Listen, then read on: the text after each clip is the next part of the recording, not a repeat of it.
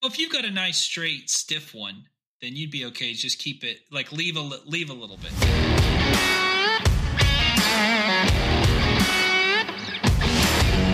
Welcome to the Beat Around the Bench podcast about woodworking, good times, and general jackassery. With your hosts, Jess of Jess Build It, Colton of Cold Crit, and Ross of RNC Woodworking and Designs. You can find us all on Instagram, YouTube, and TikTok. In this week's episode, we check in on our traveling friend. Colton snowboards down a volcano like Jackie Chan. Ross gets his woodworking mojo back, and Jess tells us about how the wood is hard in Southeast Asia. All of that and more is coming right up on this episode of the Beat Around the Bench podcast. Now for episode 44, The Last Boy Scout. Once a first-rate Secret Service agent, Bruce Willis is now a gruff private investigator, and then gets involved with Jimmy Dix and ex-quarterback Damon Wayans. Never heard of it. Really? It is a classic. I got to see it now. It is extremely fitting for me right now. Like, I just got off the plane or just got home and set up just in time. I pushed us off 30 minutes from Nicaragua today. And I'm wearing short shorts and then my brunt boots with tall socks. I look like a freaking Boy Scout right now. I like it. Yeah. Which I got some funny stories about that maybe for later. Let's talk about it. I mean, obviously, welcome back. Yeah, you're the guest of honor for sure. You definitely tried your damnedest to get on last week, and dude, we appreciate that. I was trying so hard. I literally tried everything, like, which the internet is supposed to get better at Crystal's parents' house down there. And we were in Progreso, Belize, kind of the north side. And it's outside Coruscant. That's the biggest nearest city. But yeah, so they ran this village, the Progreso village we were next to. It's full of soup, right? What? Oh, yeah, that's where they get the soup. Yep. Oh. No, it's actually not. But they had just gotten internet wired out there, right? Oh. And you can see the pole where it's wired to in front of Crystal's house, or her Corey. I'll call it Corey and Larry's house, her parents' house. Okay. And it's which Larry was the guy who did the yes, it was surprise, which that was on their way out. They stayed with us here in Houston before their flight. So okay, yeah, they just got they've been there, but they didn't put a box on it yet, and they were supposed to have that box set up to receive this good internet. And so we were working with like a little bitty satellite, trying to point it in the right direction, and it would work for a second, and then it'd go away, and we had to buy like data cards and. I tried my damnedest, but it no bueno. Appreciate that. Yeah. So it was cool going to I've been to Belize before. Like, me and Crystal did our honeymoon there, and then also Nicaragua was my first time there. But it was cool going there with my newer mindset of woodworking. Right, like it's been a few years since we've gone, and I've learned a lot about that stuff since. And like every time I was with somebody who kind of knew what they're doing wood-wise, I would ask them about the wood and about their processes and everything. And it was incredible. So starting off with Belize, like you see a lot of it's a mahogany. I don't know what they have a Spanish word for it, but it's a really blonde mahogany. It's called Los Mahogany. Los Mahogany. There we go. And they have a lot of that, especially on doors, which I'm working on a video we'll post on our Instagram, but of just all the stuff we've seen. But that's a common one. And then also for like your more like colorful pieces, like they have I've been calling it ironwood. Okay. Right? And it's basically as far as the way it looks just like a lot of like a skinny walnut tree for us. Okay. Except the deep, where it would be like the more grayish brown for the black walnut. It's like a really deep burgundy red. And then the sapwood is like white. And, a yellowish white. Right. Yeah. But it's really dramatic. And so it makes all these stripes. And like some of the pictures I sent y'all, they'll combine the two together often, right? And so it'll be a stripe of ironwood and then a stripe of mahogany. And then over in Nicaragua, I kept seeing this. It was a reddish wood, real flowy grain. And I kept asking people what they were. And like, I think they were calling it pochito or apachito, but I'm pretty sure like someone called it cedar finally. And then I looked it up and I believe we're seeing a lot of royal cedar. Oh, nice. Right? And, which touching it doesn't feel like at first when they said cedar, I was like, no, not this. This feels, I was able to touch a lot of it. Like, you'll see vendors on the side of the road selling either furniture or doors and stuff. Right. And I got to go knock on it. I was like, that's not the cedar I know. And, we should do royal cedar for the wood of the week, 1 week. Okay. As a vote. But, it's a real pretty color. And like, I don't think they were staining it, but maybe what they're oiling it with really brings it out. I know. Wait, sorry, I'm confusing cherry with. I was going to say you don't like cedar, Ross, but that's the cherry. That is correct. Is it called Primavera? Primavera. That might be it. Oh, there's a lot of blonde mahogany. I've been saying that, but they definitely had one that had like apachito or pochito in it, something like that. Okay. Did you happen to partake in any of the cigars in Nicaragua? No. So the city, we were in Managua, right? And then we went a little bit west over and we saw a bunch of volcanoes like Mombachu, and we went to Leon. And I was expecting to see more cigars, right? And apparently the cigars is more north of us, is like where they grow all the tobacco and everything. Where we were, they were more coffee. Okay. Which that's kind of neat. I was hoping to see something made from coffee wood, but I don't think those trees get that wide. And a lot of times they're small.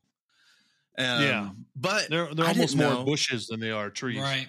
Yeah, exactly. Like at one point we did a zip line around the Mombachu volcano. Not across it. That would have been awesome. But that would have, but don't fall. Don't drop your cell phone. Yeah, exactly. But I never saw any magma or anything, which Crystal has on tour. Magma. But we did see a bunch of craters and stuff. And we went on a hike while we were there. And there were parts of the ground where steam's coming out. And it starts to smell like sulfur. Mm-hmm. Which, if you do have to toot, that's a good place to fart on the trail. If someone's behind you, blame it on the mountain. But zoos are also another great place to fart. Yes. Yes. Yeah, I didn't know that coffee bean, it's like a fruit. It's kind of like, how a cherry has a pit. Well, the pit of a coffee fruit is the coffee bean. Were you able to try the actual fruit? As opposed to they gave us some and ate it. It was kind of sweet. It was nice. Okay. And then they had some that they were like halfway done roasting that had like honey in it and stuff. But yeah, we stayed caffeinated the whole trip while we're in Nicaragua at least. But yeah, and they also have some mahogany. I'm pretty sure it's a very similar mahogany to the one in Belize. But how was it getting around over there? Oh my God. It was nuts. Like the roads are crazy. I know. Yeah. Like they don't use blinkers. Everyone's car's kind of dinged up. It's like pulling in front of people and there's bikes everywhere. And I'm glad I wasn't driving. Potholes. Yeah. Well, the potholes were worse than Belize. Managua is like I think the biggest city, or at least it was the original city of Nicaragua. And so we had good roads, at least, or decent roads for most of it. But yeah, in Belize though, like we barely had any paved roads, and they don't have like officers stopping you for speed. They do that by making these giant speed bump mounds. And if you're not paying attention and you hit one of those, like people's heads are hitting the ceiling of your car, right? It's but yeah, every car where there's, I'm sure they work on their suspension quite a bit. But yeah. Oh, so on the woodworking, we were right next to a Mennonite community, right? And those who don't know, Mennonites, it's kind of like picture an Amish community, right? But they have more machinery in general, which there's some Mennonites that were the what? The girls were along like denim dresses, right? Yeah. They don't cut their hair. You probably couldn't wear denim in Belize. They had they're all the same material, right? Like they make their own clothes, right? So they just buy all the same material in bulk, and all the girls were wearing purple dresses with big straw hats, and all the guys had plaid shirts on and either overalls or black pants with suspenders, right? And but they have a boat, like a motorboat right there, and they're saying on Sundays, like after church and after lunch, they like to party on some of the islands right there, and because we could see their community from the backyard, like across this little bay area, which was brackish water. It was mostly fresh, but you didn't get real salty going into it, right? Sure. But so we got to go tour, and our guy that he's the guy who takes care of their house when they're not there, but he hung out with us a lot, and his wife would make us food, and he took us around, and he grew up with these Mennonites, right?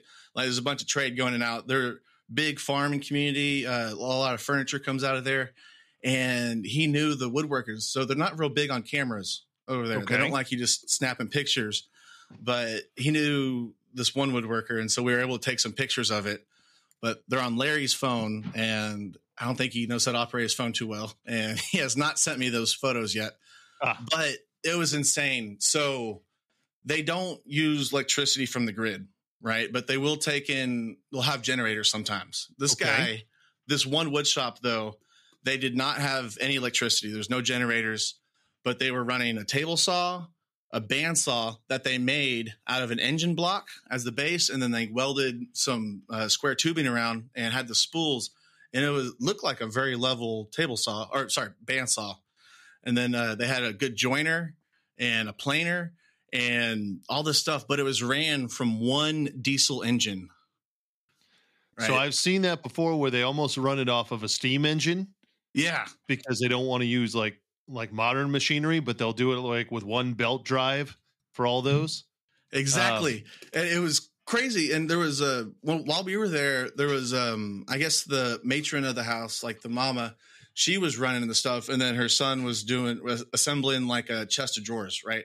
Mm-hmm. And also a shaper as well. I don't think I mentioned that, a shaper. And then I think they have a smaller router table too, but yeah, it's one large spindle that goes through the whole shop. And when you want to turn a tool on or off, you just take a board, and they keep it running the whole time. They take a board and put a belt on, right? And these belts is what's running everything. And I was trying to think, how could you get a table saw going fast enough from this engine that would run like the same? Yeah, but the gear ratio, I'm sure inside of that, they may have had even like a secondary gear ratio inside of the machine itself. But it was nuts. They do not have saw stop technology on that. No. I wonder though if it probably by the time it was forgiving, I was wondering so these are V belts, right? So a V belt would probably be more. I guess our table saws are ran on belts too. Mm-hmm. But they're usually V belts. Yeah. Yeah. Never mind. I've seen stuff like that on TikTok and YouTube before. Them people and stuff like that. Yeah, but and this wood shop that we're in had no walls to it. It was just like a tin roof. Right. But the furniture, you look at it, it looks like something that would come out of our shops. Absolutely. It was amazing. One thing I'm surprised I didn't see a lot more of was hand tools, right? I was expecting, which I know they had them, but they're all kind of rusty and on the corner. It wasn't like a main part of their tool usage. And, it was interesting, but did they have power tools like cordless power tools charging from batteries off of that diesel engine? I didn't see anything battery. Because I've seen that before where they feel like they're not obviously using the power grid so that they charge off that one engine and it charges the batteries and then they can use those and it's not actually electric. So, but the Mennonite, I'd like to dig in more. I heard there's some stuff on Netflix on them. I haven't checked it out yet. I just got home. I didn't use my phone much at all. A very deep rabbit hole looking into that stuff. Yes, you will. So well, I kind of like those rabbit holes, man. Okay, I'll watch the Colt conspiracy stuff too, and so let me ask this, Colton. When we saw you last week, you looked like you were sweating profusely the entire time. Yeah. Are you excited to be back in the relatively less humidity of Houston?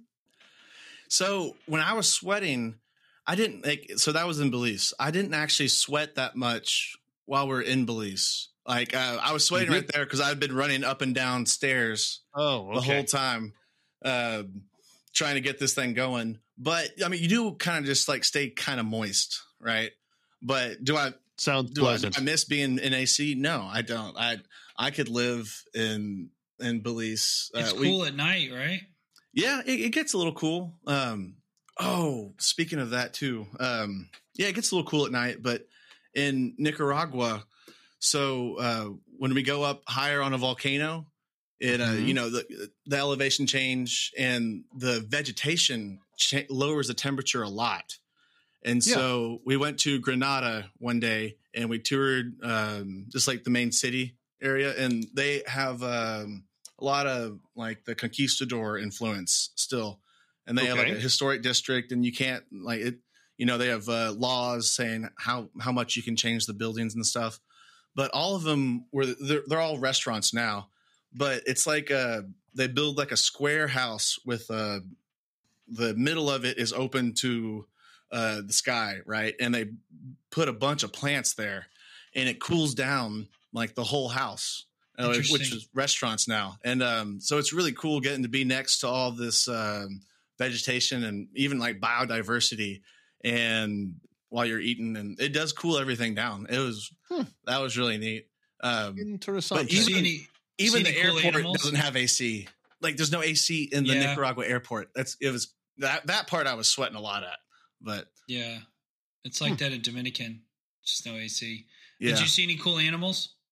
Yeah. Oh, I'm drawing a blank on what they call them.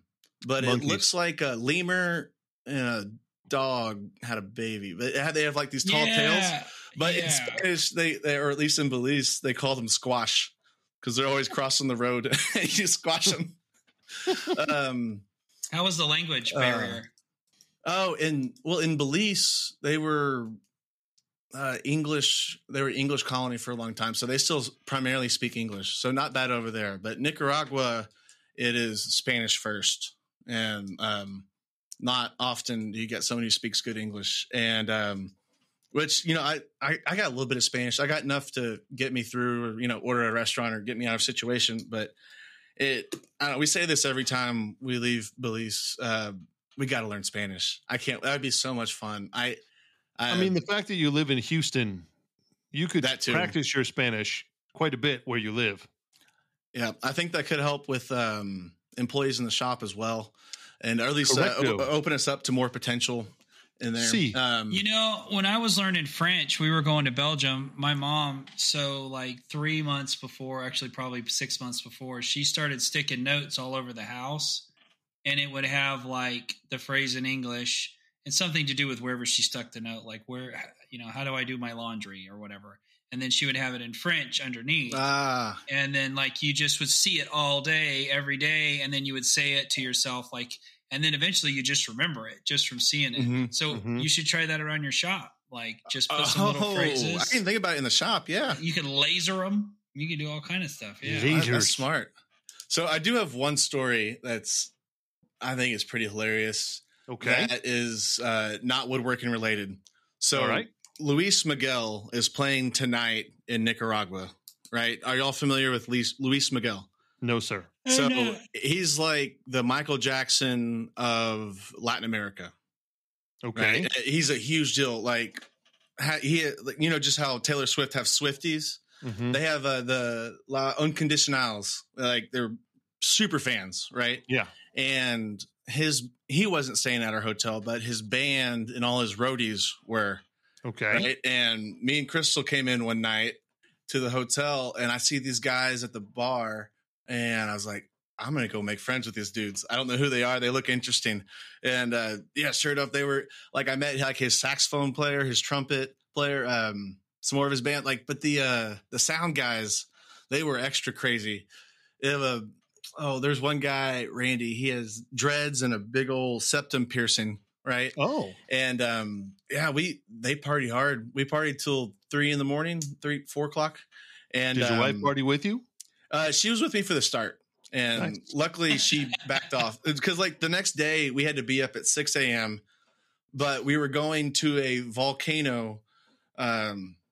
This was in Lyon. That it's like all that volcanic rock, like ash.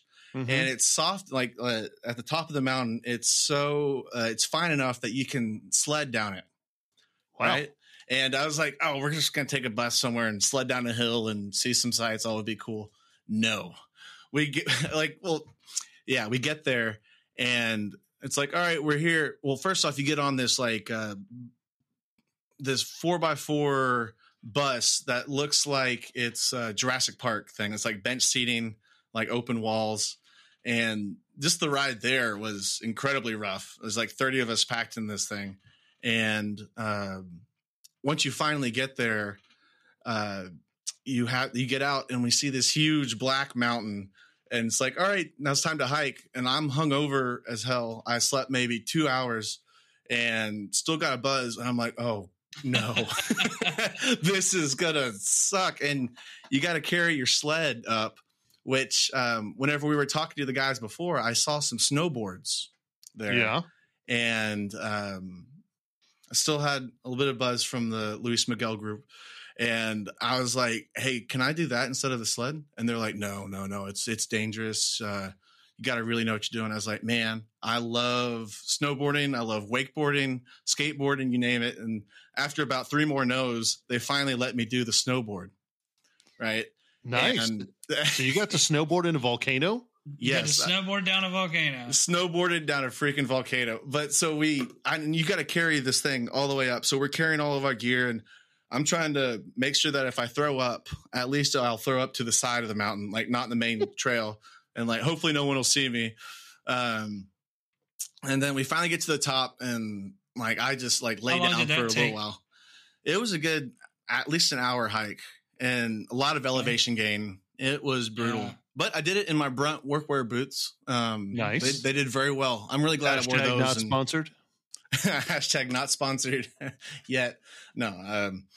But yeah, the Brunts did really good. And we get to the top of this mountain and I'm looking down. It is steep. Like even on like the sleds, you go fast. And I'm sitting there. I'm already out of breath. And like I've snowboarded like 3 times, which it came, not trying to brag, but it came pretty naturally. Growing up doing the wakeboarding, it's basically the same, except your weight is 60% forward instead of back. And you have edges to work with. Yeah. Yes. Yeah. Mm-hmm. Drastically different with elevation rather than flat. But yeah, go ahead. Yeah. And so I was the only one who did it. Even the instructors were excited to see it because they've never seen someone board down this. And I know why now. But so we actually they waited till everyone. I was the last one to go because they didn't want me to run into somebody else who was sledding. Yeah, and I start going, and it was pretty difficult. But after a while, it started to feel like snow, and then I wipe out big, and they got it on camera too. Once we download the video, I'll send you. So I wipe out big. So I'm goofy, right? So my right foot's forward, correct. And I'm like heel side into the mountain. And then all of a sudden I catch a rock and I go forward and I do a full flip. Like in the video, like my board is in the air in this volcanic rock. And luckily it didn't hurt me. You wear like these big yellow suits, but like the first thing I did was sit up and give everybody 2 thumbs up. But I didn't know it. But Crystal was saying everybody down at the bus at the bottom of the mountain was like cheering me on. And they were like, ooh, is he okay? And then Crystal's like, oh, I see the thumbs. He's good. And nice. Did you snowboard the rest of the way? Yeah. Then was able to go down the rest of the way. There you go. I think the biggest difference between snowboarding on rock versus volcanic rock versus snow is that you got to go really fast to keep an edge in that rock because the rock will just come on top of the board, right? And it gets heavy. And like I was wasting so much energy. Oh, sorry, what? It's like riding through heavy slush, like end of spring snowboarding. Yes, I assume it'd be pretty similar to that. and I wasted a lot of energy, which I didn't even have at this point. Like my hangover's kicking in, like just trying to jump to get this rock off my board. But you know what? I made it down. Then the pictures look really cool. Like there's like a whole trail of smoke from like dust behind Ash. me. Yeah. Ash. Yeah. But then after that, I wiped out again. Not as dramatic though, but I didn't have my bandana on my face because it's so dusty. You have to have that. And I just got a mouth full of like charcoal, right? Crunchy ash, volcanic rock. That'll clean your teeth. I was wondering, like, maybe it's like that charcoal toothpaste. Like it'll make my teeth whiter. Yeah. But yeah, when we got home that night, we definitely swam in the hotel pool. But I had ash like in every crease, like in my ear. Like I probably still have some I'm gonna find as soon as I shower tonight. But that was nuts. Which, all right, if I was gonna do it again, I would probably just sled. Okay. I mean, I don't know. I say that now. I'd like to give another shot with the board, but nice. But yeah, it got like some parts weren't that fine of rock, and we're going on like golf ball size rocks, trying to not wipe out. That's only towards the bottom, but at that part, I went real slow and sat on my butt, and yeah. But okay. But yeah, we survived. That's crazy. It was one of those things where you just gotta look at the next 10 feet, be like, I can go this next 10 feet. And then once you get that 10 feet, I just got to go to the next step. It was survival. I never threw up either. So good for you, man. Good for you. And welcome back to the States. Oh, man. I'd say it does feel good to be back. I didn't realize, like, everyone's like, oh, I needed that trip. Right. Not trying to be a broken record with that, but man, I didn't realize how, I guess, like toxic my your day-to-day had gotten, your mental state. Like, man, I like burnout, man. And I feel invigorated, man. And, both these countries are very, very impoverished, right? Like, you see a lot of poverty, and it made me realize how thankful I am for everything I do have. And like, who am I to let myself get stressed out by awesome opportunities to do all this woodwork? And I'm coming back. I'm so glad I took the week to do that, man. Nice. And I can't wait. I want to, first thing I do when I get back in the shop is tomorrow morning, or maybe tonight if I'm still pumped up. But you should go to sleep tonight. But yeah, but the first thing I want to do is clean the shop very well, and maybe even do some of the reorganization I've been wanting to do in the back of my mind. Just take the time to get it right and start this clean slate in my mind off right. And I feel great right now, guys. I really do. Nice. Oh, almost forgot about the rum of the week. Oh, hold on. We'll get there. Oh, okay. Oh, yeah. Let's talk about that for the whiskey. Yeah. Yeah. We got a whole segment of things. Good call. The question is, Jess. Yes. You had a lot of stuff going on last week. I did. A lot of projects. I saw some video from the stuff you did. It looked incredible. So what's going on in your shop, man? That walnut top that was messed up, we delivered that today, and it looked pretty good. So you should be happy with that. The JC decided to let us do his kitchen. Nice. And so I went over and measured that again to double check. We changed a couple things, gave them the new price. They're happy. So that's good. My bosses, the owners, all his cabinets came in for that kitchen and that house that he's flipping. So I got to put those all together. The table for Habitat for Humanity. That looked really good. I saw that. Is that the like big reclaimed oak table you had in your video that you delivered? No, the reclaimed oak table, that's an older, that's the one that me and you talked about before. Oh, yeah. I mean, it looked awesome. Yeah, and then I actually went up doing a gray wash over it, which we didn't put in the thing, but that one turned out good. The Habitat for Humanity was the maple. Oval, yeah. Well, we decided not to do any lips. It's just going to be square with rounded corners. Yep. And then it's got a beveled edge. And then my legs came in from tablelegs.com, # not sponsored. Amazing company. They're like just beautiful and perfect. And so exactly as I ordered them and quickly got them. Nice. So we awesome. got that. You think they're a U.S. company? Like they are. They made them right here. Yeah, dude, really? I mean, yeah, there was still like sawdust on them. Yeah, they're pretty amazing. So they make every leg you can think of, and this one came with like the bracket, which is actually, I would call it almost like an apron. It's already threaded and everything's all super heavy duty.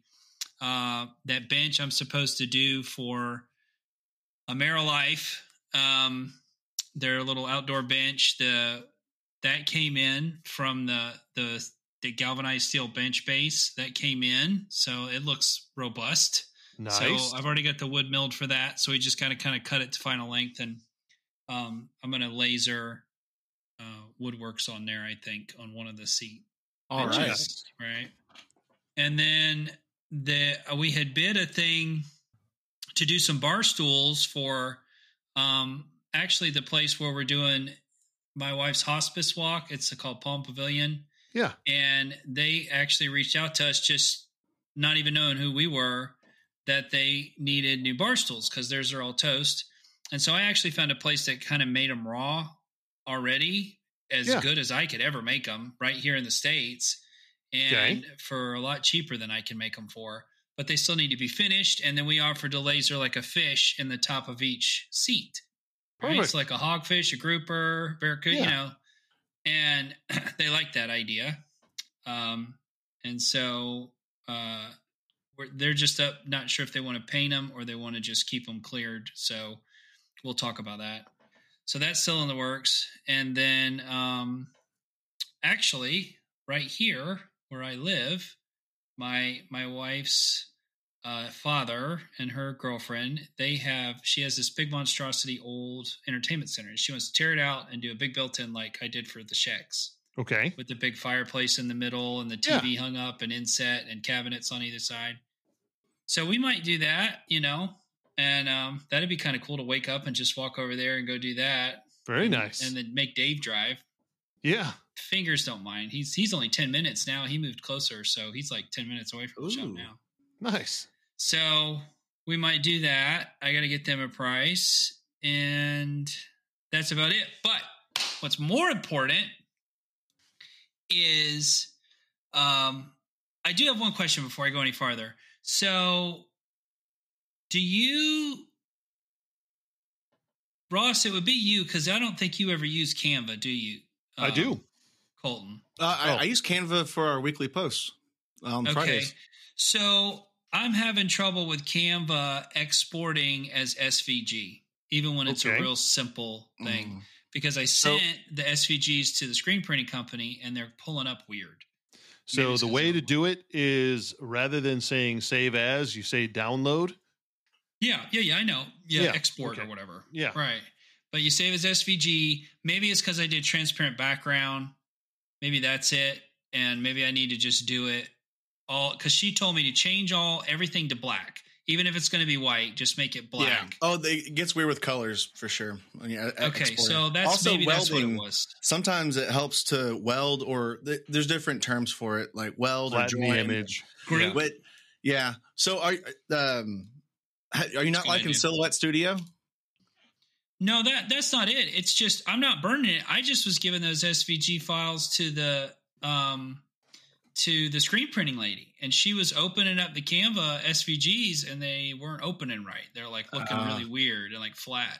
So anyway, I think she could take a PDF. So I just saved them as PDFs and sent those to her, all in black with a white background. So she should be fine. Anyway, that'll do. That was let her do the work. Yeah. Jess, are you loving your laser, man? Yeah. So I finally. Yeah. So I built a structure to hold the camera more sturdy. Right. Mm-hmm.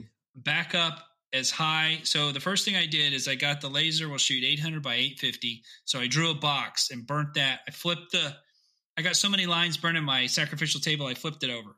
So then I burnt an 800 by 850 box on the table that I can see from the camera. I can see those exact lines, right? Mm-hmm. And then I got the camera up and kept lifting it up and made sure it was centered until you could just see that box, maybe just a little bit more. And that's as far up as I went with the camera. So like the minimum height. And then I did the whole thing where I do the camera adjustment and all that other stuff. And it's pretty close. As you get farther out towards the corners, it starts to skew a little bit. Yeah. So, but honestly, I just made it simple. I took a piece of cardboard. My table saw has millimeters. I cut a piece 800 by 850, taped it to the damn deck. And then when I did the discs, I knew they were 2.5 inches. I drew 16 2.5 inch circles in the cardboard with the laser. Nice. And I didn't move anything. Made those not output, and then dropped all my beat around the bench things in there. And then I knew where to take my little leather patch because it was already burned in the cardboard. And then so it was like a built-in template. I laid them all out. And so I had a couple other things I did that way that works perfect every time. Because you can adjust. If anybody works with a camera, there's a little thing where you can adjust the X and Y axis after you're looking at your overlay by 0.25 at a time. You can also adjust the height and width to try to get it more realistic to what it's actually going to do. But the problem is if you say do that in the right corner, then now the middle's off. Or if you do that in the left corner, now the bottom right corner's off because it adjusts your whole bed. It doesn't just adjust that little spot. It's kind of hard to explain, but I've got it now to where I have a foolproof plan if I need to very, very precisely put something. And it's working fan-freaking-tastic. So awesome. I was going to show you guys. So I had that was another thing. I don't know if you heard about this, Colton, but the shirts, all the extra larges were the wrong size. Did I tell you that? No. So I ordered the shirts. So the extra larges, so I ordered a bunch of different colors for Woodworks. And then I got some for Get Me cabinets for Just Build It. And then I got some for Beat Around the Bench. And they had the vintage black, right? That we all agreed that we liked. So I put some green one on. I'm like, oh, this is extra large, right? So I put it on. Oh, this is great. I put on the different colors. I put on one of the black ones, and it's at my belly button. It was a crop top. It was like a tube top. And I'm like, no, don't tell me this. And so maybe it's just this one shirt. No, they're all the same. So I'm like, well, I don't know if the large is short too. And this is some sort of whacked out thing that I got. So Ashley's dad wears a large. So he comes over, he puts on a large, several different colors, fits him great. They're nice and, they're long enough. So I'm like, it's just the black and extra large because the 2X is enormous. It's super long. And even the large was fine. It was just the extra large. So I messaged the company and at first they're like, it's in industry standards. It's like, no, let me show you a picture. So I'm holding it up with another extra large and you can see it's that much shorter. And they're like, okay. And then the military green ones, they only sent larges. They were supposed to send extra larges. They messed up the order. So I'm upset. Oh. I sent them one email. They said it's gone in. That was on the weekend. By Tuesday, they overnighted all the new shirts to me. And from Orlando, awesome, instead of from Georgia, from another one of their partners, I had them. They're perfect. They sent me they emailed me the shipping label. I printed them out, sent the old ones back. So they made it right, even though I got such a great deal on it. And then I've dropped those off. Then the next thing that happened is I bought these new patches and I had printed up all these patches to put on the hats this weekend. I put the patch on the hat. I'd already done a few weeks prior. I put the hat press on it, got the temperature, got it all taped, take it off, and it just falls off. It didn't do anything. And I'm like, well, maybe there's a backing. So I'm checking. No backing. Maybe this is a bad one. So I put another one on. Do the same thing. It just falls off. It's not even sticky. And I'm about to have a meltdown. And so we look it up on the website and on Amazon, and it just, whatever ones I bought before, I don't know, but they're a little thicker. So I just had to let them sit for a minute and a half at 285. And because the other ones did it in 30 seconds. Okay. A minute and a half, they were fine. They all stuck. Cool. And so here, I'll show you that one in a second. Here is our gear. We decided to go with this because. Well, hold on, Jess. People can't see this on the podcast. I know they can. That's their problem. To see. I tell you what, we'll put a picture of them on Instagram. Okay. So here's what we're going to be wearing. I like it. Look at that. What we're going to be wearing at the thing. They're actually really, they fit really good. They're really good hats. Awesome. Yeah. And then I've got some merch for the other peeps that are going to be coming. So I did some of the black ones like that, right in the center. Yep. And then there's going to be. So for everybody who is listening right now, Jess is debuting the myriad of swag that he has created for the podcast. That's right. Most of it will be available at WorkbenchCon. Yeah. And we are excited to hopefully be able to hand some of it out. It looks fantastic. Oh, dude. Yeah. I'm excited to wear some of this stuff. So I did some of those, and then I did some of them in the middle for whoever. Like, there's 4 in the middle, and then like 8 or 10. Nice. Yeah. And these are like the nice, like deep. They're not like short ones. I had some other hats that I got. They were these fit really good. And then I made a couple of hats for myself. So this is the one that I'm most excited to show you. I don't know if you can see it or not. This is just for me. Huh. He made a Norm Abram hat. The New Yankee Workshop. That's awesome. It even says Norm effing Abram at the bottom. Very small. That's awesome. Yeah. So that took a minute to like SVG. But yeah, I made this. Awesome, I don't remember Bill's hats too. Yeah. Nice. Oh, look at that, dude! I'm glad you're getting to play around with your laser. I know you were having trouble finding time to. I know why. Well, I stayed late. I know why people get into this business. Like you see all these people like when you go and do. Remember how like we went and did like the shows? You know, there's a lot of people there selling cups and shirts and all that stuff, but it's a lot of fun. It's like so cool to make your own stuff, and it's so much cheaper. I actually, for the first time, made money that paid for my laser. I did a quick project. I'm working with my day job. There was an account that wanted to make Old Elk the whiskey of the month, and they were like, "I really would like to get some flight boards." And I was like, "I have an idea. Let me try some stuff."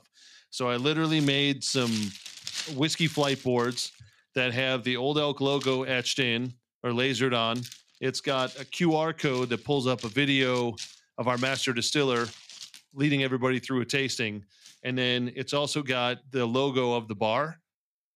And I was able to pound them out. It's basically like a half hour of time all in from start to finish making each one of these. Yeah. And the majority of the time, it's about 10 minutes of laser time and 15 to 20 minutes of like cutting it to size, shaping it, rounding edges, sanding, all that stuff. But I was able to make them enough to not only make some prototypes, but now I have a backlog already. And I just made them recently, but I have a backlog of 4 or 5 accounts that want to get some. Dude, and it's a pretty easy thing for me to pound out and get into what I said was going to be one of my goals for this year. Some lower priced options that are easy kind of turn and burn. I can fly through these. So I can customize them for whatever the account is and put all kinds of stuff on there, whatever they want. So my laser is actually starting to make money, which is awesome. Dude, that's great. The QR code is genius. What kind of wood were you doing that on? White oak. White oak. That's a good wood to do. Yeah, I guess Quercus alba. It's a good consistent grain that would be good for QR codes as well. Okay. Yep. Yeah, every time we used to go to breweries, it would be like those flights, and I'm like, some local woodworker make these things because sometimes you see some really cool ones. It's not difficult. I pounded them out pretty quick, and the account was super happy. I did it in like 2 days because I used lacquer as the finish, and they were like, "Dude, you finished these in 2 days?" And I was like, "Yeah, I mean, it wasn't too bad." They were all excited. They've already started using them this past weekend, and Tuesday night this week they're actually going to be showcasing. Like that'll be the night each week that people will come out and do a bourbon and burger pairing. So I'm excited about it. Dude, that is awesome. Last 2 hats. Yep. This is my Brandon Bills. Nice. There you go. And then this one's round. Nice. Yeah, I need to get some of those Brandon Bills hats, man. I don't have any. They had them for $20. Yes, you do. They got it with a rope. They got him with a rope now, Colt. Colton, don't you have one of my hats? I don't. I got your t-shirts. Oh, yeah. Okay. Which, when I was going down the mountain, that was in an RNC shirt. So, Damn right. Damn right. Yeah. I bet it survived too, didn't it? yeah. Oh, So- that's one of my favorite T-shirts, hands down. Thank you. Yeah. So I did want to give you guys an update. I'm actually super excited to talk about it. I've been working on that Elm slab table. Stuff is coming along really well, but there's time where I have to, pour some epoxy, let it sit. And what are you going to do in that time? At least 24 hours of cure time. Colton, you know that all too well. Mm-hmm. So I have turned my attention back to the spalted maple table, and I have been absolutely crushing it on that build. Today alone, I got all of the wood filler in the Gork's Good Filler. Mm-hmm. And I'm going to talk about that a little later. Got that all sanded up. I got the entire thing. I got the edges round over or chamfered over. The only thing I still have to do is just clean up a little bit of the live edge with a wheel brush, like a nylon brush wheel. And outside of that, I can pretty quickly put some finish on the top to then have it come to life. But it looks amazing. I got it sanded up to 320. It looks incredible. Oh, you took the whole thing at 320. Yeah. Yeah, get her What done. finish I can did you put on it? So I'm going to do the walrus oil just to keep it simple on there. And then once that all cures, I'm going to end up doing the ceramic coating on top. You can do that on top of walrus oil? Yeah, I believe so. So I saw some of your videos. So you use the walrus oil, the furniture oil. So I have two different ones. I actually have three. I have the furniture butter, the furniture oil, and I have the cutting board oil as well. Mm-hmm. So I'm all cutting board oil and furniture butter. But there's some applications, especially if it's like a big stamp out project, where that furniture butter, sometimes if it's a really detailed carve, it gets stuck in there. And so like, if I don't have time, I'll do the cutting board oil instead. But I really wanted to have some of the extra stuff in it that makes it the furniture grade. Right. Yep. And I saw you had that furniture oil. Do you like that as much as the furniture butter? So the furniture butter I like, especially when you have to do more like vertical pieces like legs and sides, because it doesn't run. It just stays there like a paste. Whereas the oil is better for like a tabletop because you can just move it around. It's much easier, a little bit more forgiving. Mm-hmm. So getting crevices and stuff. Yeah. Yeah. So it depends really what you're doing. The furniture butter is awesome because it stays wherever you put it, which is great. Yeah. I like sometimes it. Feels you don't like want you that. can massage it in a lot deeper, with the, I guess it a little more wax forward or is the, I don't know. It's There almost wouldn't be like an it's additive outside of consistency that, of like, right? it's a consistency of like Vaseline. Yeah. Works really well. I love it. So it really depends what I'm going to end up putting it on. Luckily, the legs for this, I'm going to be able to, when I finish them, lay them down, do one side at a time, and then just stand them up and dry them. But I'm not too worried about the finish on it. So, all right. You guys ever use Danish oil? I have. I have never used Danish oil. I have really like these burns that I did on these things. I have really come to love Danish oil because Danish oil is like a blend of like shellac, linseed oil, and some other things. And you can't screw it up. Like you just pour it on there and then wipe it off. You really don't even have to wipe it off. It's idiot proof. Yeah. And you can, it doesn't raise the grain.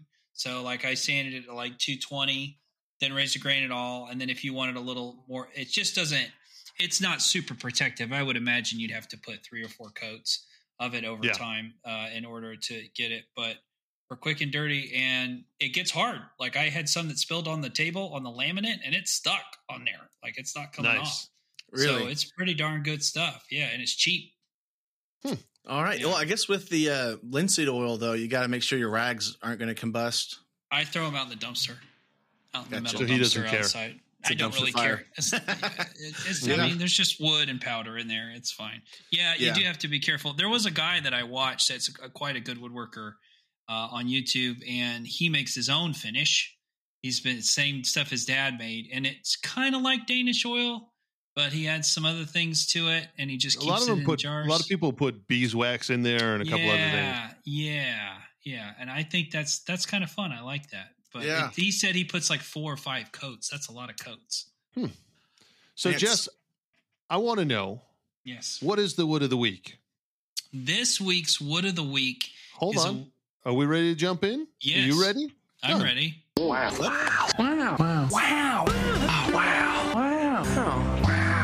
Wood of the week. So this week's wood of the week is a wood. I don't think I've done it before.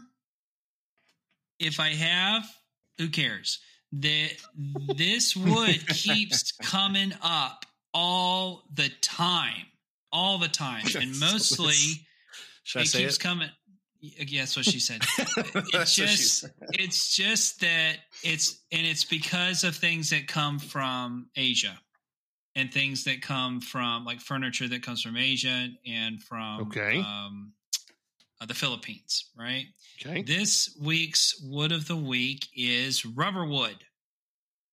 Rubber wood. Okay. Rubber wood. All I don't right. think I've done it before. So what You most have not. people don't know is that it's everywhere. Everything is made with rubber wood, like all kinds of like furniture from IKEA, all kinds of furniture from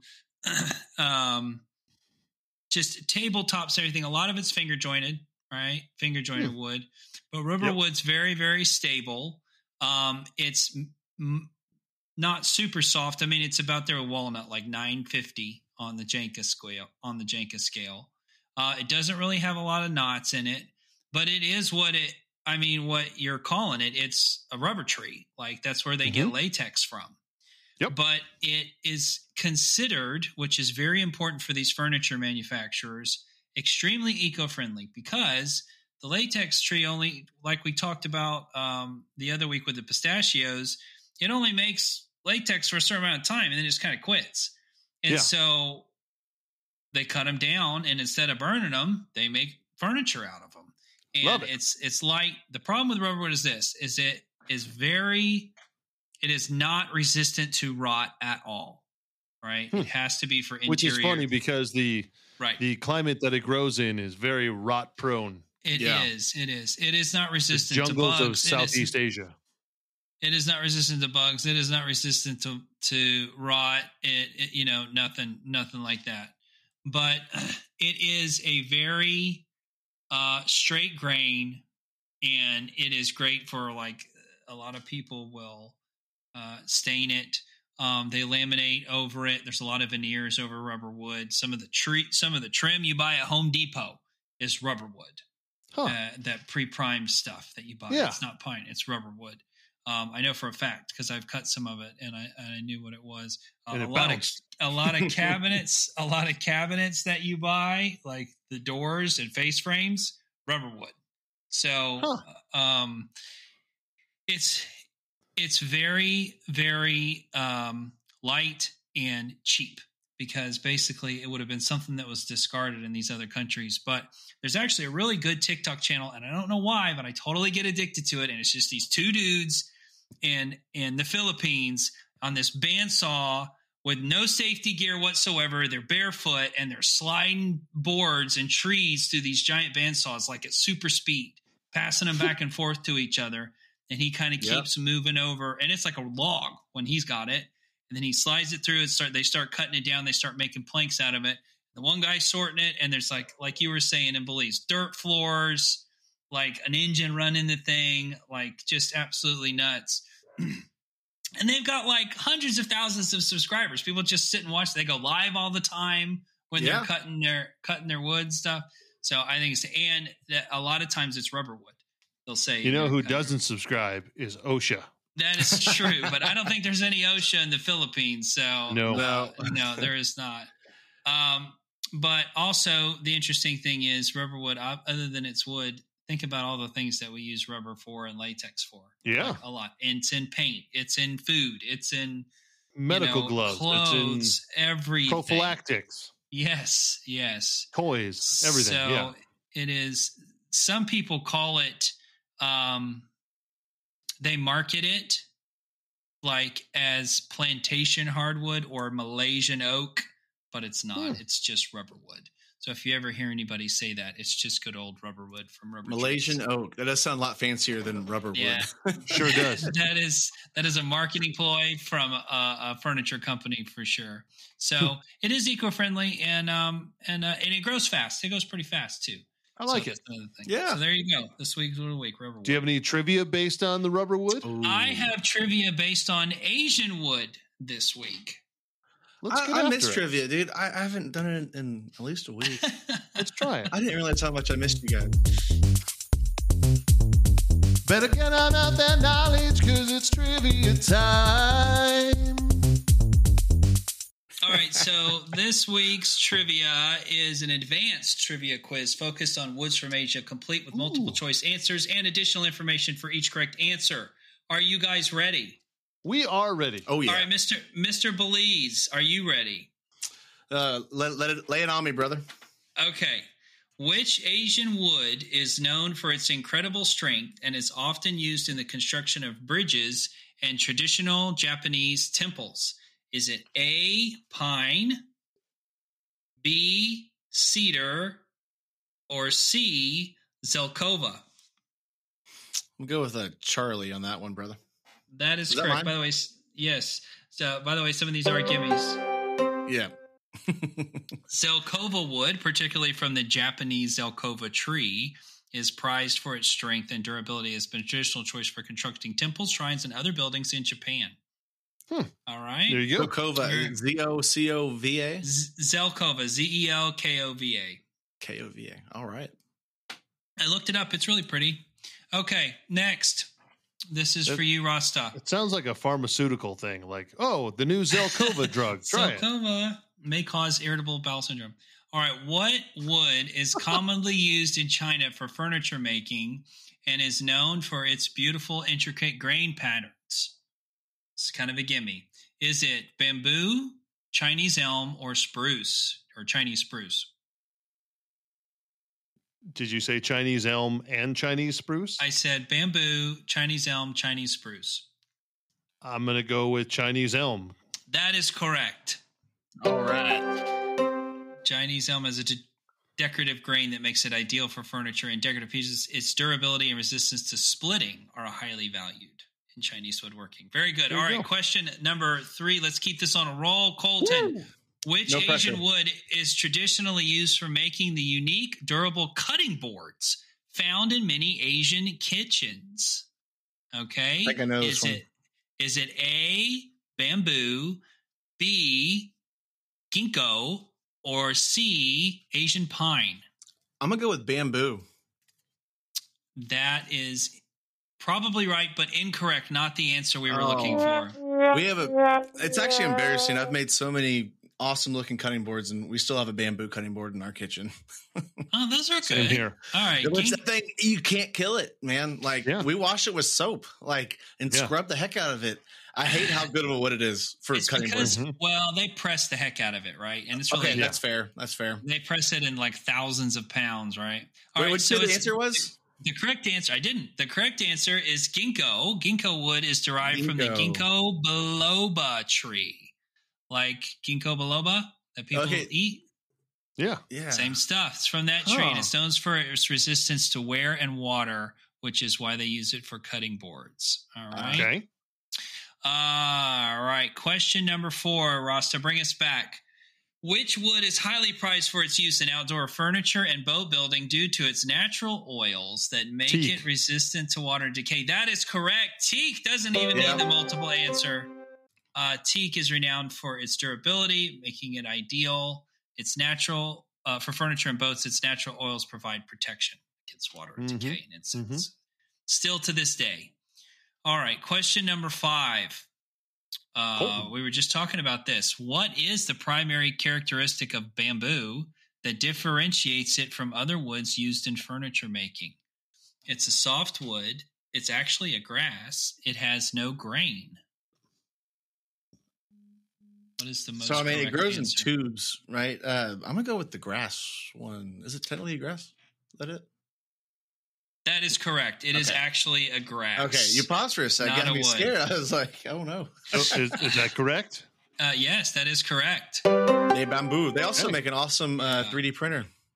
To me, like bamboo, it looks cool. There's obviously more than one kind of bamboo, and it grows insanely fast, no matter what species it is. So it is like one of the most renewable resources out there. Yeah. It is. So, all right, very good.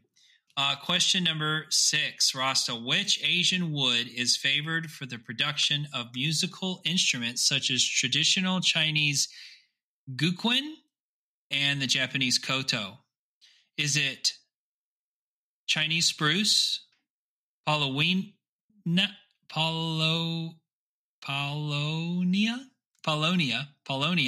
or cedar? Spruce, paulownia, or cedar? I'm going to say Chinese spruce. That is incorrect. It is the word that I could not pronounce. Paulownia. Paulownia wood. Today, Junior. No, my bad, guys. No, you're good. Paulownia wood is highly valued in the production of musical instruments for its lightweight and ability to resonate sound. I can literally picture those instruments. A guqin and a koto. Yeah. Yes, it's literally like you guys can think of when you think of traditional Chinese and Japanese music, that kind of droning note kind of music. That's those instruments, but like you can picture those instruments from movies you've seen and stuff. And I just didn't know what the name of the wood was. Yeah. Well, now you do. You can look it up. It's actually quite beautiful. Man, I thought Paulownia that was a tequila cocktail with grapefruit. Also called the Empress tree. That's a Paloma, but okay. Just so you guys know. The Empress tree or Paulownia. Okay, here we go. Impressive. Yeah. So here we go. Next one. Let's see if I can not butcher this word. Gimelina, often used in Philippines for furniture making, is known for what characteristic? High density, fast growth, or dark color? And it's spelled Gmelina. Can you say? I'm sorry. Can you say the answers again? Sure. High density, fast growth, or dark color.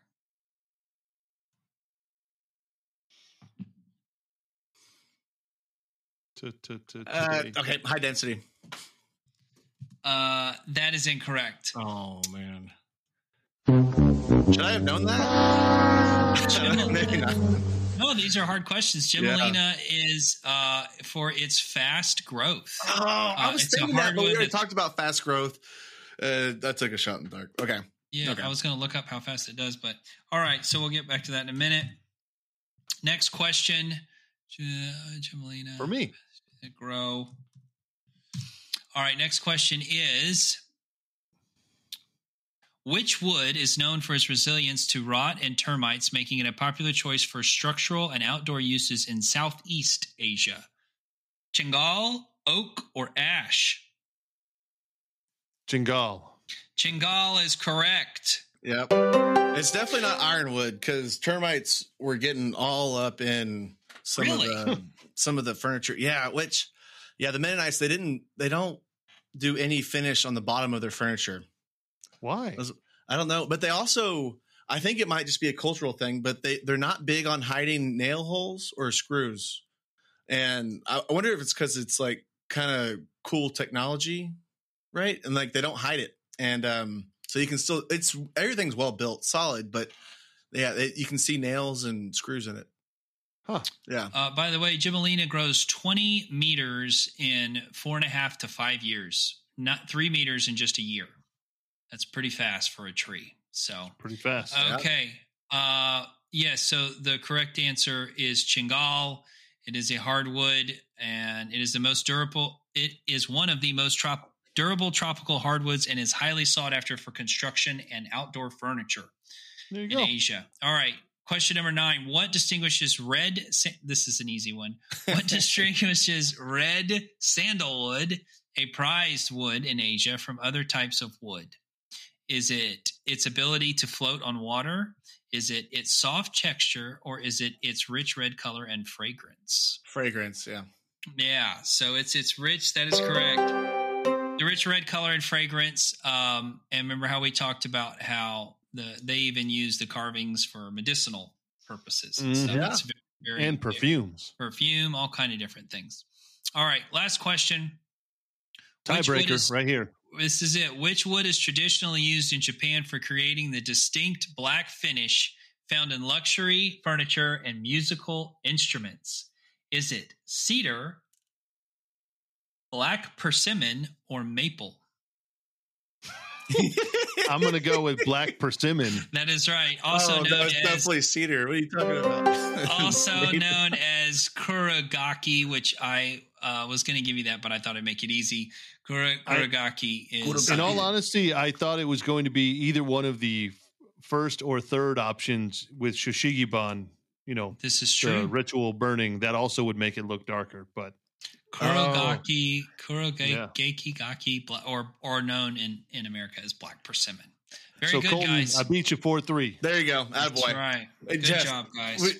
Oh man! Next, if we ever do another Asian trivia, you should throw in some funny terms that like sound good. Like pull up like a menu from like a restaurant.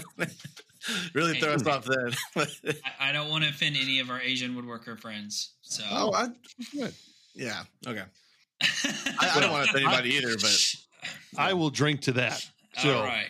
With that in mind, speaking of which, do it. Showtime! Woo, woo, woo, woo, woo, woo. The whiskey of the week. The whiskey of the week before Colton departed down to Central America had been the Jefferson's Ocean.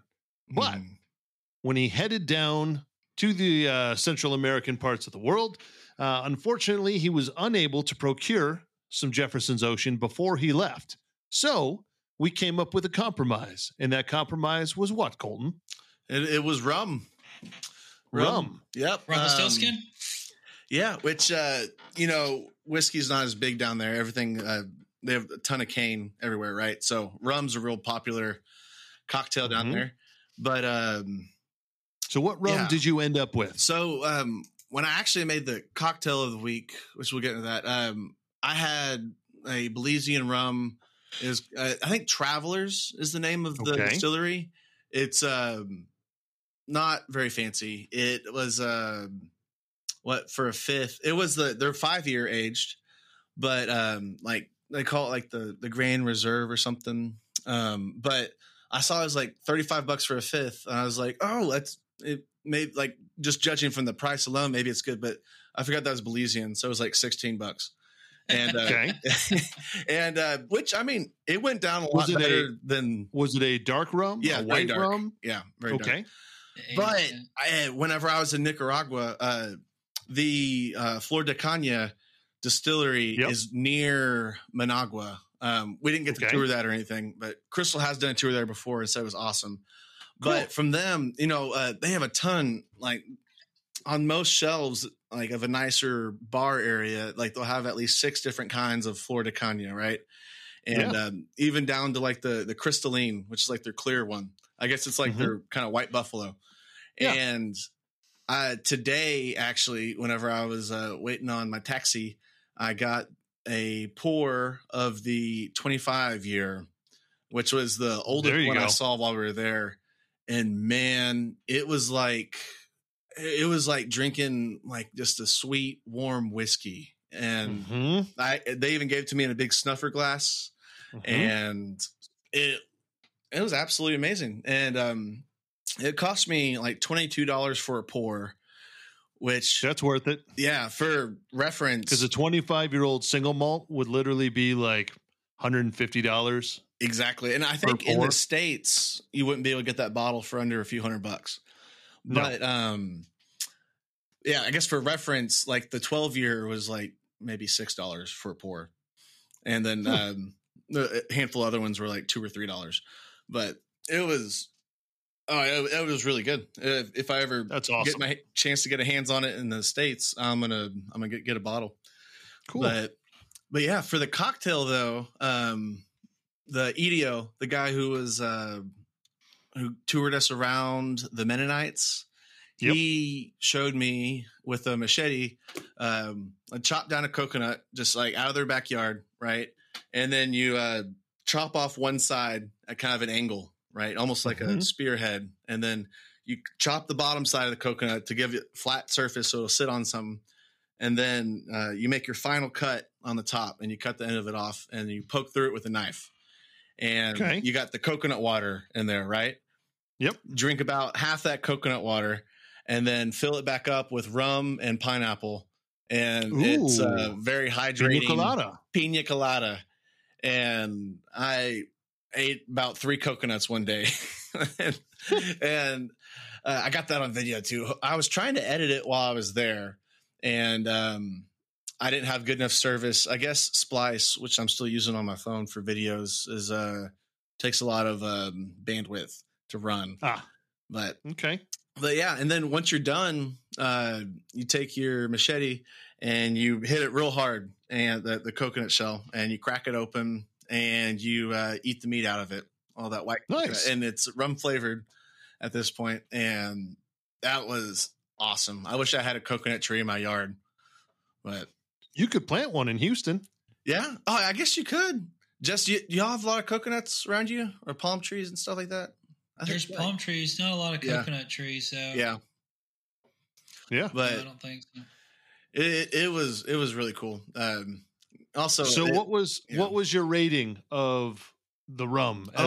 You've obviously gotten, Oh man. Yeah, I mean, I give it a 10, dude. Like, it's missing the interesting factor. Okay, I'll give it a solid 9. It's probably not as much depth, but that's it sounds like it's a really smooth, just easy drinking. Yeah, 8 to 9 rum was nice. For sure. Well, especially after drinking all that not as great rum all week. It definitely tasted good. But man, I enjoyed smelling it and taste. Awesome. Well, on that note, the next week, or this upcoming week, kicks off the Mardi Gras celebration. On the 13th of February is Fat Tuesday. That kicks off Mardi Gras. So in honor of that, the whiskey of the week is Sazerac Rye. And Sazerac is from the Buffalo Trace Distillery, owned by the Sazerac Company, which calls home to the city of New Orleans. So I think, sir, you should try not only the Sazerac Rye, but also making a Sazerac cocktail. I was thinking the same thing, which we already got a little bit of practice. I still have the bitters and stuff. Yeah. Which I realized that I didn't get the right bitters. So I did get the Peychaud's. Mm-hmm. But I got the aperitivo, so it's actually like a bottle. Like no, it's supposed to be straight up bitters. Yeah, I realized that later when my buddy Alex, he's helped me with some of these cocktails before too. He was over. He's like, "Why'd you get that? Why didn't you get the bitters?" And I was like, "Oh, it actually is like a small bitters. They don't just call it bitters." But correct. I feel like it still made a really good cocktail. But that's good. Maybe it might be. With it being actual liquid instead of just drops, it might overpower it. So I'm gonna see if I can pick up a bottle of the actual Peychaud's bitters. Yeah, it's going to be in the same section where all the other bitters are. Yeah. So cool. So yeah, that is the whiskey of the week. Excellent. So I'm curious to hear what your thoughts are on the Sazerac Rye. I can't wait. That one, it's kind of like a rectangular bottle. Slightly. Right? Yeah. I've had it before, but I couldn't remember anything about it. So I'm looking forward to checking this one out. Nice. Nice. Well, gentlemen, I want to know, obviously, if there are any nuggets. We are now getting up to a month or less to Workbench Con. Jess, last week you and I did some helpful hints for people who are going to Workbench Con. Are there any nuggets that we want to share, whether Workbench Con or not related? Do you guys have a nugget this week? I got a Workbench Con nugget. Okay. Bring, you don't have to partake, but bring like whatever hangover cure you like for the next day. At least for me, I know I had a late, especially the last I had a late night. But for me, when did you not have a late night? Never. For me, I like the it's like basically like powdered Gatorade. Liquid emergency. It's on the same liquid IV. Liquid IV, yeah, something along those lines. but or even like just like electrolyte powders, and I'll just chug or like without water, put the powder in like the whole stick of it, and then chug a bottle of water right after it, and it seems to do a good job. But interesting. Okay, that's a good one. But as far as like coming off this trip, quick nugget. Like I don't know how to say it elegantly, but like I didn't realize how burnt my brain was. Right, I didn't realize how burnt out I was, and so maybe even if you don't realize, try to take care of mental health. There you go. Take the time to get away and decompress. Yeah, don't have to go on a big trip or anything. It does make it easier, but even just a morning walk through some nature, definitely helps. So I agree with that. How about you, Jess? Oh, I had one today too, and I was trying to. You want me to give mine in the meantime? Yeah, go ahead. So, Jess, you've actually given this nugget before, but I am going to echo your sentiments, sir. I am going to say people should look into utilizing a brand of wood filler called Gork's Good Filla. And the reason for it is I have used a variety of wood fillers over the years. And the one that I really enjoyed before I got into this one was called Tight Bond, which was out of Australia. It's a water-based wood filler. It expands with the wood, contracts with the wood. You could stain it, do all kinds of fun things. Tight Bond only had so many products. The Gork's Good Filla line has probably 5 to 6 times more offerings for specialization that are so easy to use. And I know this sounds like a sponsored ad, and it's not. In all honesty, the Spalta maple table that I'm working on, it is such a large surface that had so many, to Jess's point last week, so many cracks and crevices and nuances in the wood because spalting is a fungus that literally starts to rot away the tree. When you cut that open, you are left with so many, I guess, kind of pre-rot stains or crevices in the wood, and filling it all just with a standard putty knife would have honestly taken me all day to find it all and fill them all. Gork's Good Filla had this, it's almost like a trowel based wood filler that you put on in a big glop, like you're putting flooring cement down. Is it wet? And you just kind of, it's think of like mastic you put down to put tiles on. It's the same consistency. Okay. And you put it out and you use a trowel the same way you would try and put out mastic for flooring. And you just kind of skim it all over the entire table, let it dry off for about 10, 15 minutes and sand it off. And it is baby's butt smooth. Like it filled every little crack and crevice. It still retained all the spalting. It didn't color up any of the coloring, but it filled everything perfectly. Really? It honestly saved me days worth of work. So for the convenience of it, I would highly, highly recommend it. Do they sell that? Oh, sorry. Go ahead, Jess. Well, I was going to say I don't know if you've ever installed real hardwood flooring, like in a gym where they polyurethane it.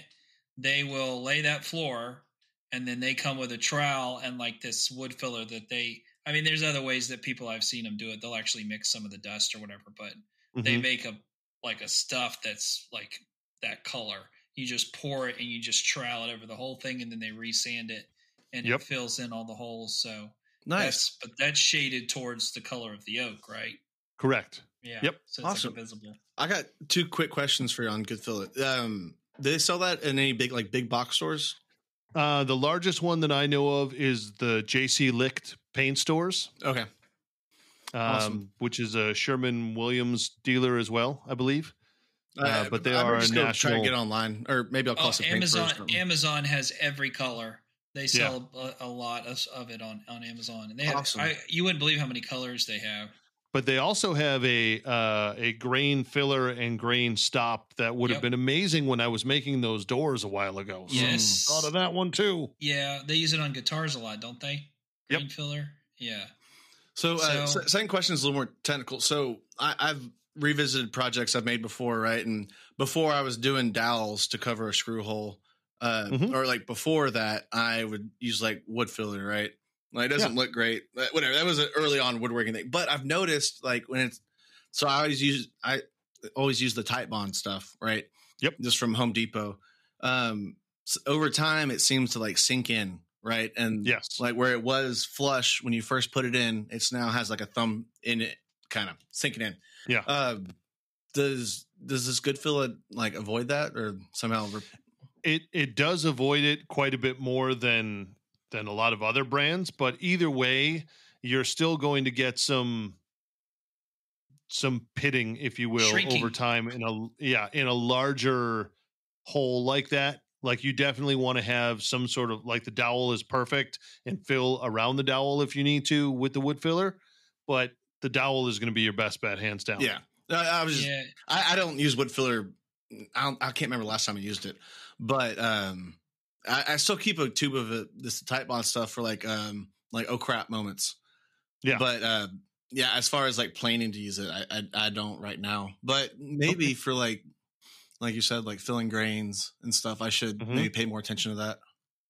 I will say I do like good filler. There's another one that's made by DAP called Plastic Wood. Yes, I've used that one as well. They interior, have that at exterior. Home Depot, I think. They do, but they make more colors than Home Depot carries. The most you're ever going to find there is they have a natural, a red oak, a white oak, and that's pretty much it. But I bought walnut because I made this little box out of walnut for this lady, and it is exactly the same color. And the one thing with plastic wood is it doesn't shrink. It just, if it's really thick, it's going to take a long time to dry. So I'll actually take a heat gun to it and kind of like warm it up, and it'll make it dry a little faster. Really? I'd be afraid of shrinkage, but I guess if it's it doesn't matter. I just put more on it and heat it. I know, but I can put more on it and heat it up again. You know fair, what I mean? Fair enough. So, what is? Sorry, it took me a sec to realize what you said, Ross. By the way, on a quick side note, I had posted a video earlier or last week about using the heat gun to get off excess epoxy. And I tagged Wagner spray guns in it because I have a Wagner heat gun. Yeah. And they got all excited about it. They sent me a DM on the side saying that they had never seen anybody doing it that way. I've never seen anybody do it either. I don't know how. There's no way I'm the first person to do that. You have to be. Hey, I did an experiment with that this last week. And? So good. And? How did it go? Sorry, finish your Wagner thing, man. Oh, so like they shot me a DM and they were like, we've never seen anybody do that this way, but it's so clean and so smooth. Like, we're going to do our own tests, but we're going to see if we can start promoting that. My thought with it would be only one thing. One thing is that if you know how like sometimes you got a putty knife and it's got that nice set in it, and like you had a very large wide area. If somebody wasn't paying attention, they would.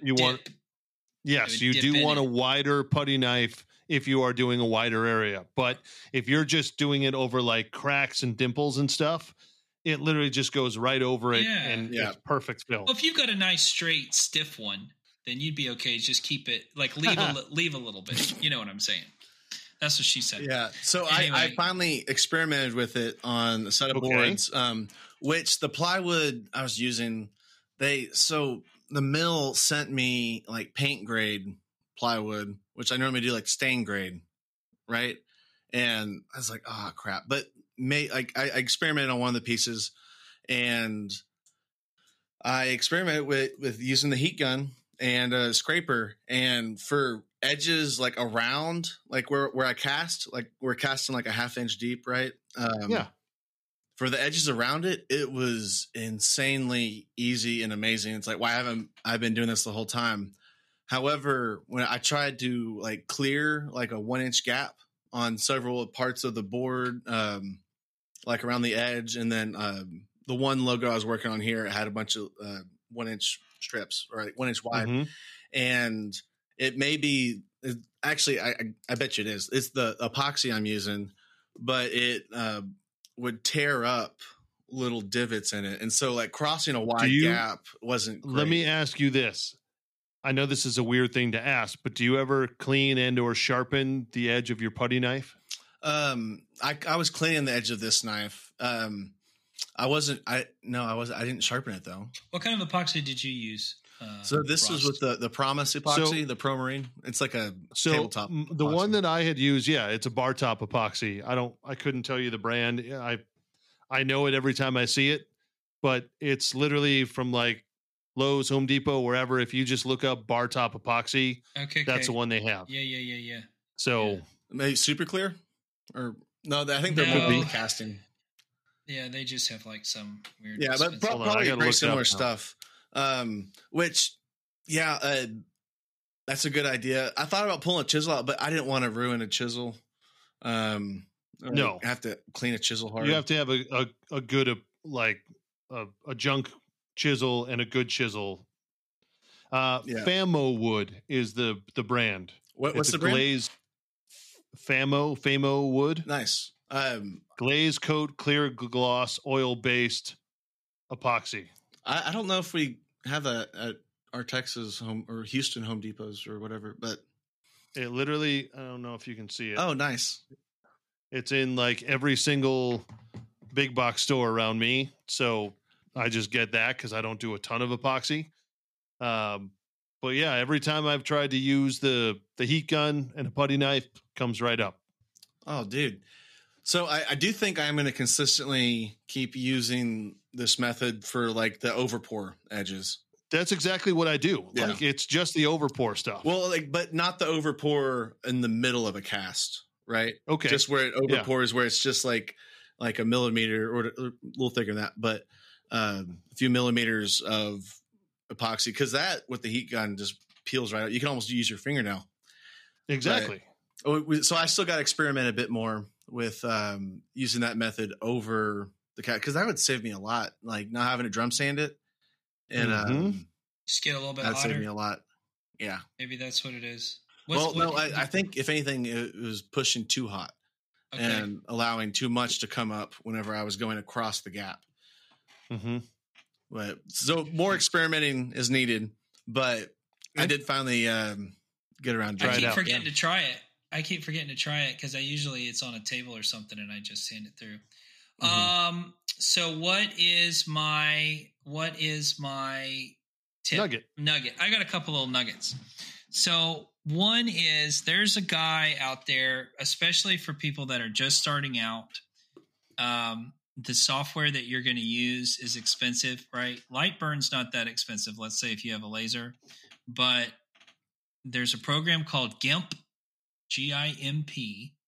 Okay. And it's called, GIMP has actually been around for a long time, and it stands for just limping along. No, it stands for, oh God, I can't remember now.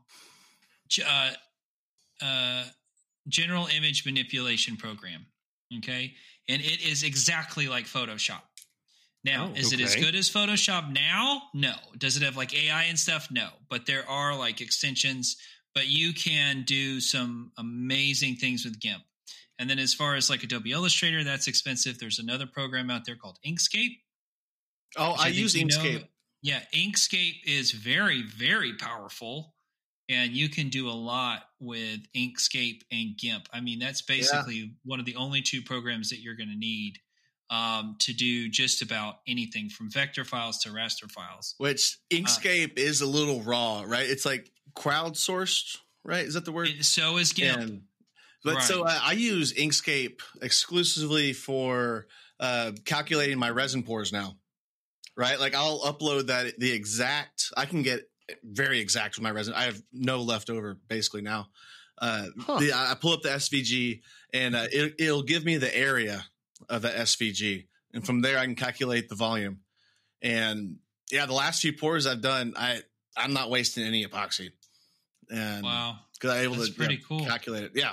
But Inkscape was the only platform I could find that did it. I don't know why others don't. Inkscape is very powerful. It has a trace tool. Like it's great for vector images. Anybody that's doing CNC work or lasers or anything, you can use Inkscape.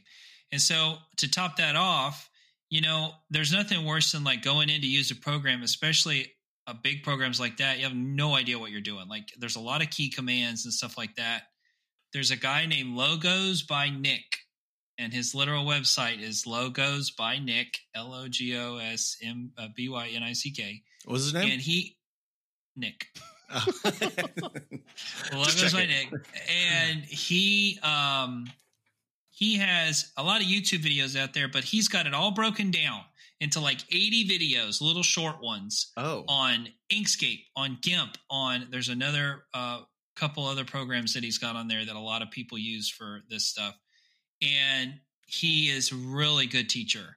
And he shows you exactly where the tools are. He shows you the concepts. And for $17, you can buy his 80 videos for each one.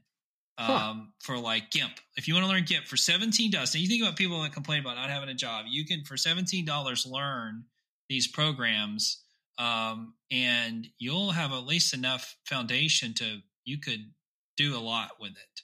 Yeah. And so that's I'm going to start doing a little bit on the weekends because I want to learn Inkscape better. Every time I get in, I used to use Illustrator all the time. I don't remember. It was a long time ago, but I'm going to get back into it. I had Illustrator for a bit, but it was going to cost me like $80 a month. It's so expensive. It's super expensive. Yeah. You have to be making a lot of money with Illustrator in order for it to be worth it. So, which I replaced what I was doing with Illustrator with Silhouette, the Silhouette Studios. I know, and that's the one. It's made for like the Silhouette, like the Cricut equivalent, right? But for me, that is the best trace function I have found because I do a lot of really complicated ones on some of these boards, and that is the best trace function I've found.